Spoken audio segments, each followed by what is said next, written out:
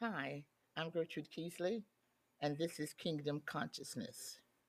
Jesus said, "And this gospel of the kingdom shall be preached in all the world for a witness unto all nations, and then shall the end come." Matthew 24:14.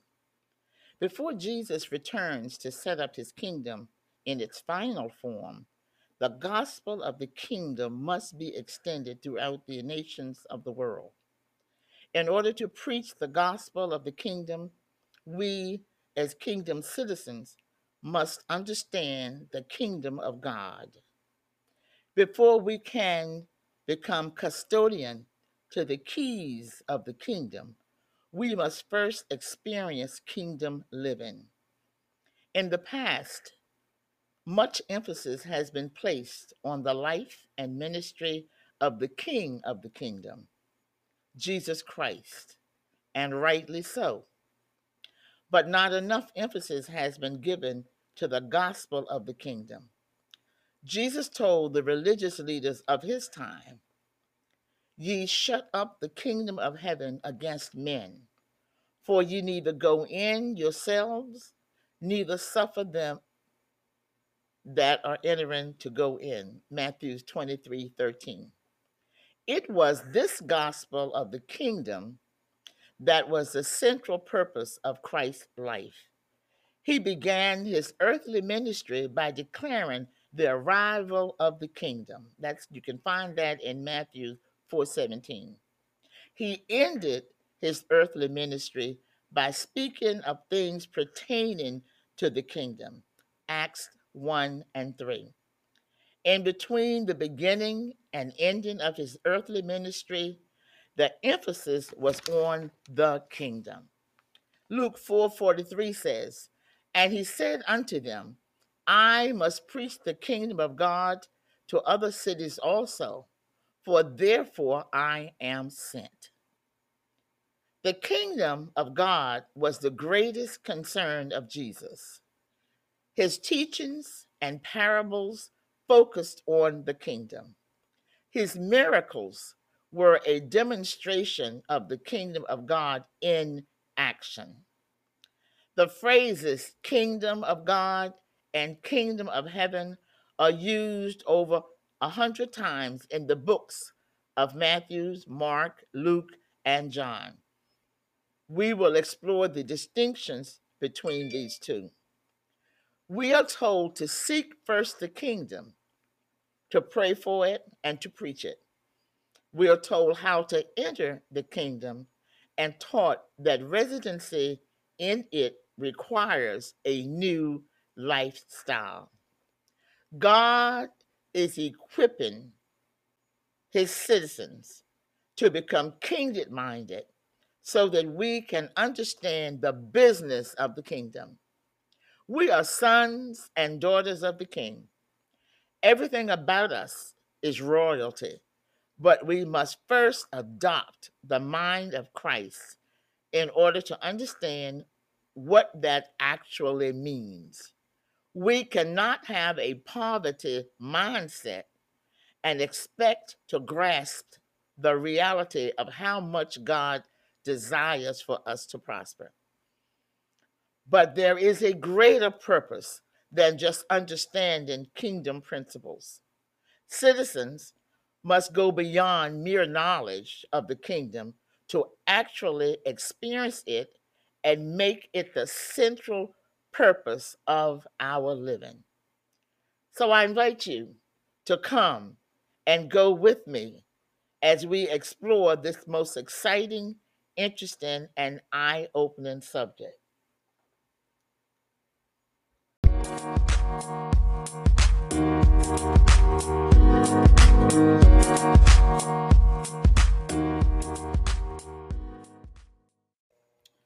Good afternoon. Today's episode is entitled Heighten Your Kingdom Consciousness. 1 Corinthians 15:19 states, "If in this life only we have hope in Christ, we are of all men most miserable." As Christians running this race, We should be seeing ourselves beyond this earthly kingdom because we can leave this world at any time. So, going by that mindset, all genuine born again Christians are not citizens of this earth, but of heaven. In the lead scripture, the Bible is making us to understand that if our hope in Christ is not beyond this earth, then we are miserable people.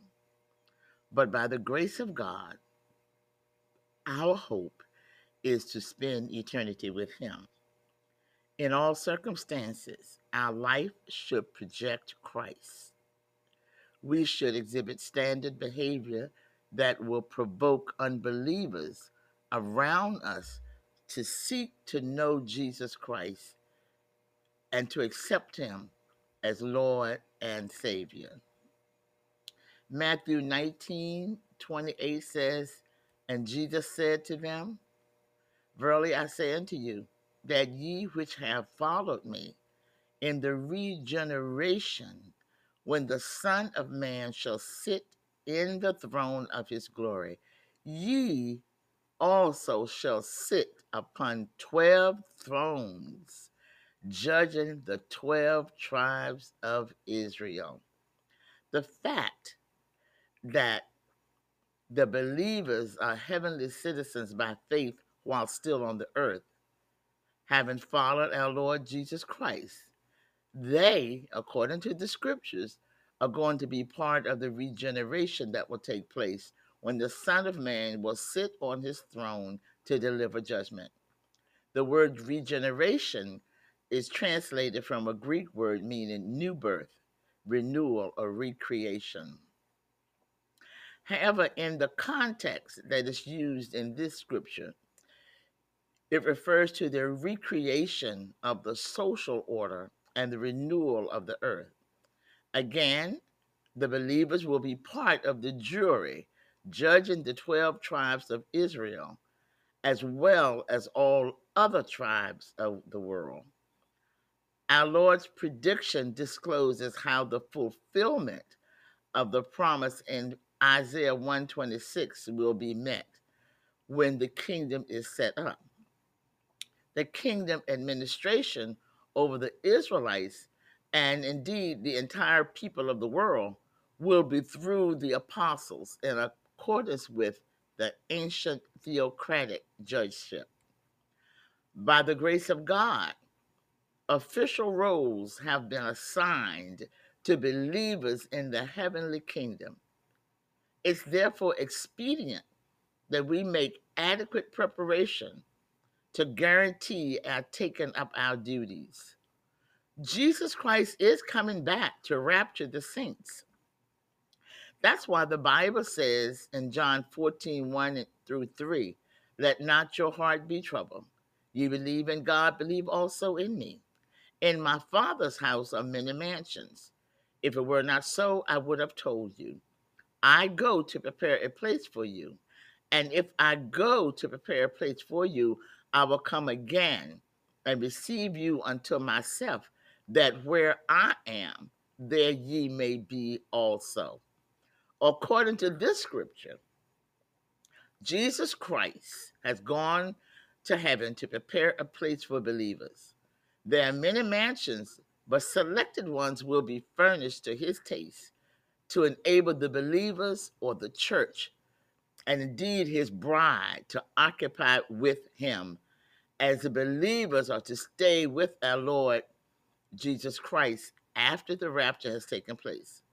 So by looking unto Jesus, the author and finisher of our faith, our kingdom consciousness has been heightened, and we keep on running the race to ensure success at the end of life on this planet. Now, it's written in Hebrew 11:13 through 16. It says, "These all died in faith, not having received the promise, but having seen them afar off, and were persuaded of them, and embraced them, and confessed that they were strangers and pilgrims on the earth.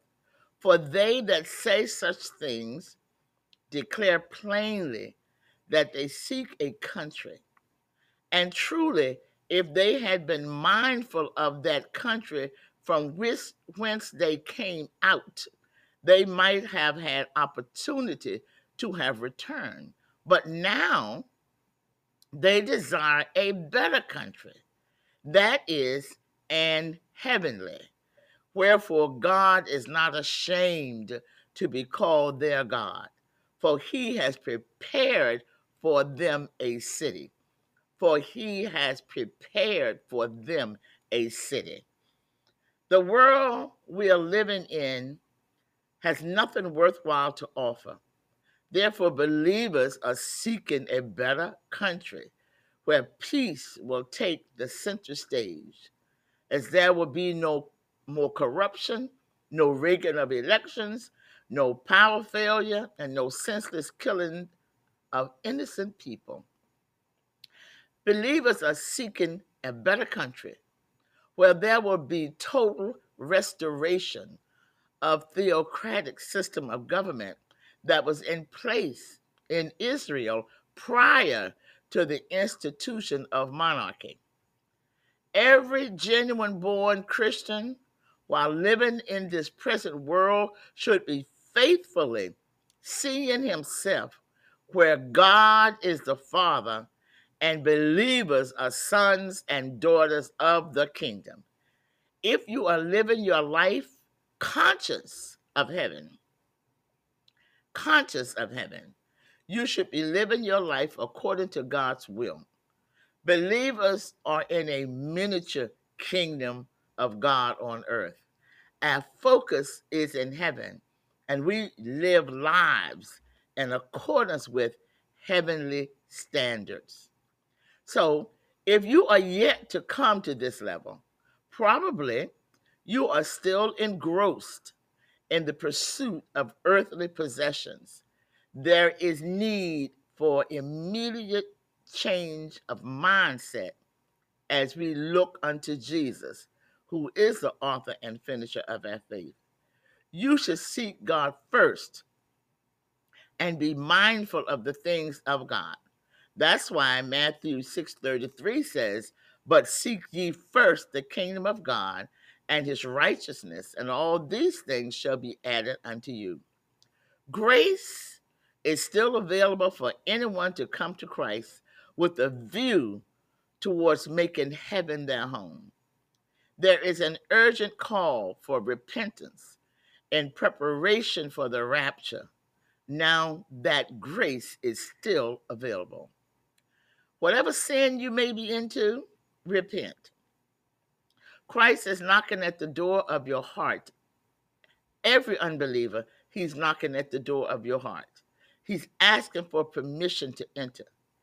If you allow him, you will become a child of God and you will begin to live your life according to God's will. That's when you become conscious of heaven and faithfully believe that as the trumpet sounds, you will be among the saints that will make rapture. And by implication, that means heaven in Jesus' name. Remember in John, the 3rd chapter, it says there was a man of the Pharisees named Nicodemus, a ruler of the Jews, came to Jesus by night and said to him, "Rabbi, we know that thou art a teacher come from God, that no man can do these miracles that thou doest except God be with him." Jesus answered and said unto him, "Verily I say unto thee, except a man be born again, he cannot see the kingdom of God." Now, most people today are familiar with the term born again. Listen, it's become so popular that it's used for all kinds of situations that have nothing to do with the way the New Testament uses it.